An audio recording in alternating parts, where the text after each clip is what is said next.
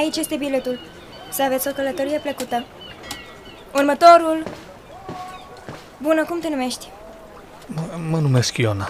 Cu ce te pot ajuta? Aș vrea să știu ce rute sunt disponibile astăzi. Păi, astăzi avem rute spre Accra, Cezarea. Ceva mai departe? Aveam spre Grecia, dar corabia deja a plecat. Spre Roma? Mai departe nu aveți? Păi, mai avem doar spre Tars. Dar este... Vreau un bilet spre Tars. O călătorie spre Tars durează până și 20 de zile. Iona, ești sigur că vrei să mergi la Tars? Da.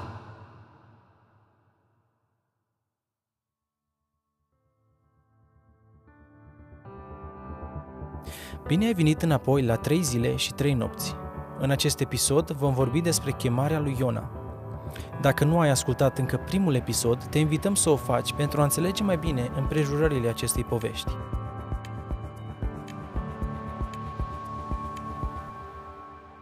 Când privim la cartea lui Iona, găsim chemarea adresată lui chiar în al doilea verset din primul capitol, unde aflăm că Dumnezeu i-a încredințat o misiune. De fiecare dată când citesc în Biblie că Dumnezeu le vorbește direct unor personaje, le încredințează direct o misiune sau le dă o poruncă, pentru mine are așa un impact puternic, pentru că îmi dau seama, Creatorul cerului și al pământului, cel care susține universul, se uită spre noi, rasa umană căzută, să ne trimită un mesaj. Sunt foarte curios să știu ce simțeau acești oameni când primeau instrucțiuni cerești. Acum Domnul îi vorbește direct lui Iona și îi spune: scoală-te, du-te la Ninive, cetatea cea mare, și strigă împotriva ei, căci răutatea ei s-a suit până la mine. Ce ai face dacă Dumnezeu ți-ar vorbi direct și ți-ar da o misiune? Păi, răspunsul corect ar fi: îmi dau toată silința să îndeplinesc acea misiune cât mai bine posibil. Dar vreau să fiu realist, mai întreabă o dată. Bine. Ce ai face dacă Dumnezeu ți-ar vorbi direct și ți-ar da o misiune? Depinde. Trebuie să merg în Irak și să le spun oamenilor să se pocăiască? Nu cred că sunt pregătit. Dar cum a răspuns Iona? Biblia nu ne spune dacă Iona a stat pe gânduri, dacă îl măcina decizia pe care trebuia să o facă sau nu. Eu personal nu cred că aceasta a fost o decizie ușoară pentru el. Misiunea lui era să ducă mesaje de mustrare, să îndrume, să corecteze. Această misiune nu cred că era ieșită din comun pentru Iona. Singura problemă aici este că era trimis la un popor păgân pe care Iona nu îl suferea. Povestea continuă cu simplul fapt că Iona s-a sculat să fugă la Tars. Mai exact, a mers la Iafo, de unde urma să ia o corabie care mergea către Tars pe ruta Mării Mediterane.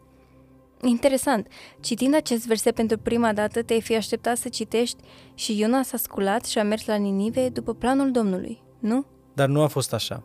Ok, de unde până unde și de ce Tars? Ce l-a făcut pe Iona să vrea să meargă la Tars? Tars era în zona unde se află Gibraltarul de astăzi, în Spania, undeva la peste 4.000 de kilometri de Gat Hefer. La vremea aceea era una dintre cele mai îndepărtate destinații unde Iona putea ajunge, în comparație cu Ninive, care era undeva la 1.000 de kilometri de Gat Hefer. Deci nu numai că Iona nu a vrut să asculte de chemarea Domnului, ci a vrut să fugă cât de departe posibil. Oare de ce? De ce nu a rămas în orașul unde locuia pur și simplu? Sau de ce nu a rămas acasă? Chiar credea că poate fugi de Dumnezeu? Ar fi putut merge undeva unde Domnul nu l-ar fi văzut? Desigur că nu. Tu te-ai găsit vreodată într-o situație de genul?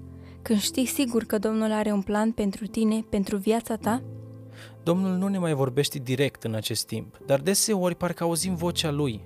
Când am supărat pe cineva, vocea Lui ne șoptește să cerem iertare, să reparăm ce am stricat. Un exemplu banal, dar ce faci în așa situație? Poate ți se pare prea greu sau nu e ceea ce-ți dorești. Fugi spre Tars? Chiar crezi că poți să fugi atât de departe de Domnul încât să uite de tine și de misiunea pe care ți-a dat-o? Povestea continuă și cu toții știm ce urmează. Cum spuneam și în episodul anterior, când ne depărtăm de planul Domnului, El încearcă să ne atragă atenția. Iona s-a suit în corabie împreună cu ceilalți călători și ce s-a întâmplat la scurt timp după plecare?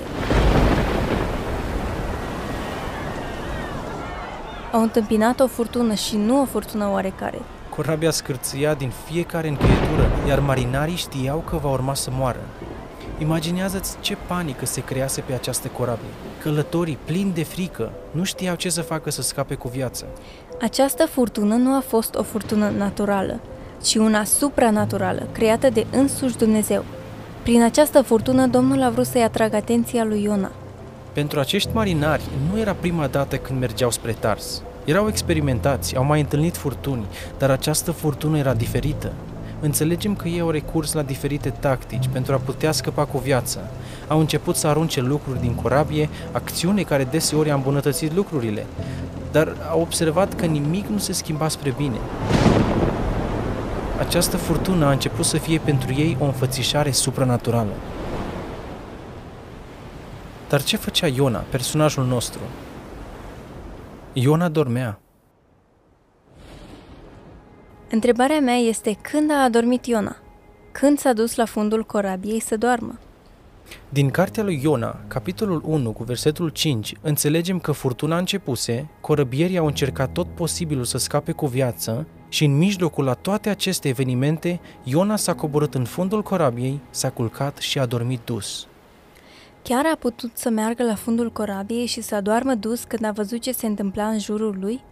Întotdeauna când mă gândeam la această poveste, îmi imaginam că Iona s-a dus la fundul corabiei, a adormit, iar furtuna a început în timp ce el dormea.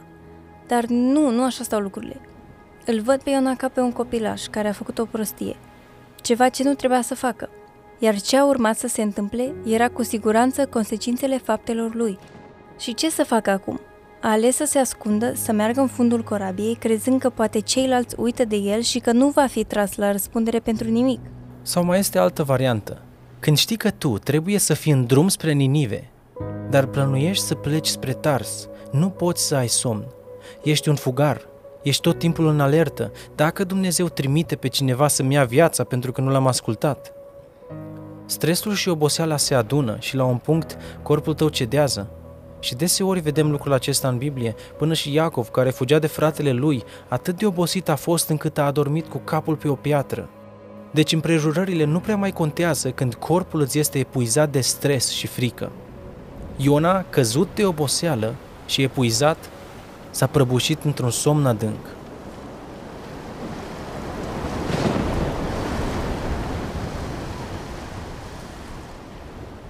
Cârmaciul a venit la el, l-a trezit și l-a întrebat: „Ce faci? Cum poți dormi?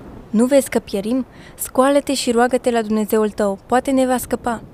Încă o dată vedem că marinarii priveau la această furtună ca fiind supranaturală. În continuare, toți au decis să tragă la sorți, o acțiune despre care vreau să vorbim puțin. Tragerea la sorți era o practică oarecum păgână, iar în contextul acesta credem că a avut loc din cauza a 3 motive. 1. Din întâmplare, este mai puțin probabil, dar este totuși posibil. Omul când este încolțit recurge la tot felul de idei. 2. De către Satan. Prin această metodă putea să caute să ia viața lui Iona, credea că oamenii vor ști că el este problema și îl vor omorî. Sau 3. De către Dumnezeu. Cred că Iona își dorea să fi rămas pe fundul corabiei. Dorea să stea acolo în singurătate și frică și să contempleze la ce avea să-i se întâmple. Poate chiar credea că va scăpa. Iona știa că în ruta lui spre Tars va fi posibil să întâmpine furtuni. Mă întreb în ce moment al furtunii Iona și-a dat seama că această furtună îi este dedicată lui. Când te pui în această situație, fugi de misiunea încredințată ție, ești în mijlocul furtunii, nu ai cum să nu te gândești dacă această furtună este destinată mie. Sorțul a căzut pe Iona și el a fost luat la întrebări. Cine ești? Ce meserie ai? De unde vii? Care ți este țara și din ce popor ești? Cred că primul steag roșu era faptul că el dormea și nu se ruga lui Dumnezeu. Dar cum să te rogi lui Dumnezeu să te scape când de fapt tu fugi de el? Și acum când sorțul a căzut pe el, fără îndoială el era cauza. Și ce face Iona? Minte? Nu. Iona nu a încercat să ascunde nici cine era, nici care era religia sa. Nu era teamă să dea pe față adevărul, ceea ce mă face să mă gândesc: dacă m-aș găsi în aceeași situație, oare cum aș reacționa? Aș încerca oare să ascund adevărul? Iona a spus: sunt evreu și mă tem de Domnul Dumnezeul cerurilor care a făcut marea și uscatul.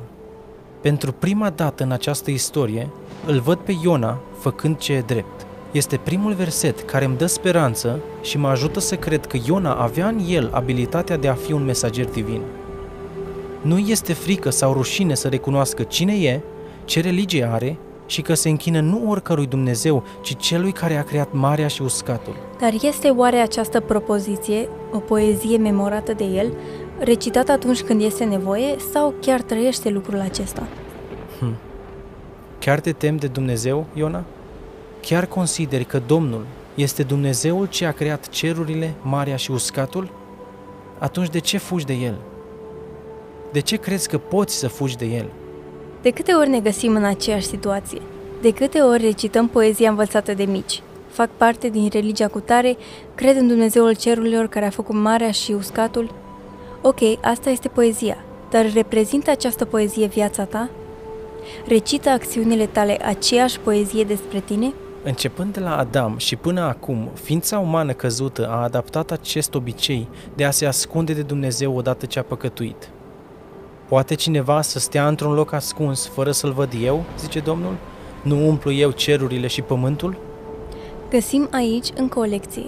Această furtună era cauza neascultării lui Iona, dar ea amenința viețile unor oameni nevinovați. Când greșim, deseori îi punem în pericol și pe cei de lângă noi.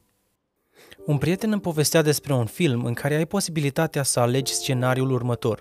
Atunci când personajul principal ajunge la o intersecție, primești câteva variante din care poți să alegi cum vrei să decurgă filmul. Ei, mă gândeam și ziceam cât de frumos ar fi să avem lucrul acesta în Biblie, să poți să alegi acțiunile personajelor doar ca să vezi cum ar fi fost istoria lui Iona dacă el ar fi plecat direct spre Ninive.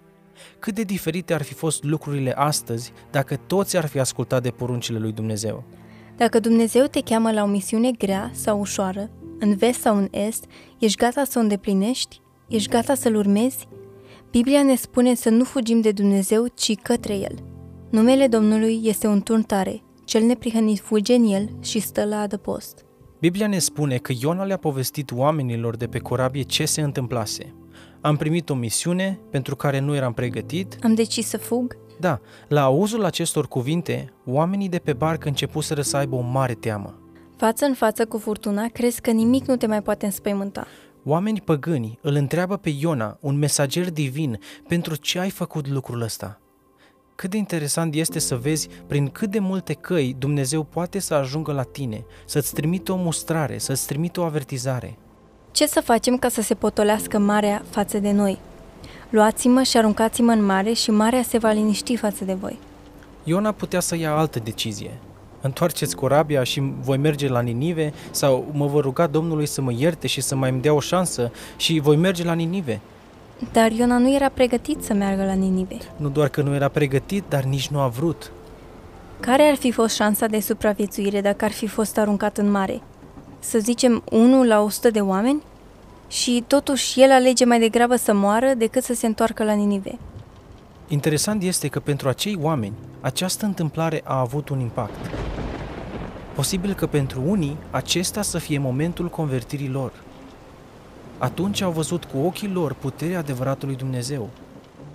Nu știm ce s-a întâmplat cu acei oameni și cum și-au continuat viața, dar din câte reiese aici înțelegem că ceva s-a schimbat în ei.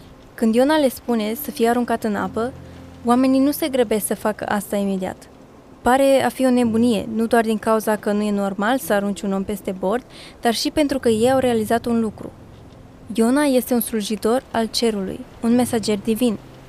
Cum putem noi să facem una ca aceasta și să ne murdărim cu sânge nevinovat? Cu sângele unui mesager divin? Nu! Vom încerca să ne îndreptăm spre mal. Noi avem deseori un Iona ascuns în corabie, un păcat de care ne este greu să ne despărțim. Îl lăsăm acolo să doarmă pe fundul corabiei și nu vrem să-l trezim. Este timpul să-l aruncăm peste bord. Poate furtuna din viața ta este din ce în ce mai greu de suportat. Este timpul ca aceasta să se liniștească, aruncă păcatul peste bord și bucură-te de razele soarelui. Oamenii au încercat să se apropie de mal, dar vântul și furtuna luptau contra lor. Atunci au strigat către Domnul și au zis: Doamne, nu ne pierde din pricina vieții omului acestuia și nu ne împovăra cu sânge nevinovat, căci Tu, Doamne, faci ce vrei. Apoi l-au luat pe Iona și l-au aruncat în mare.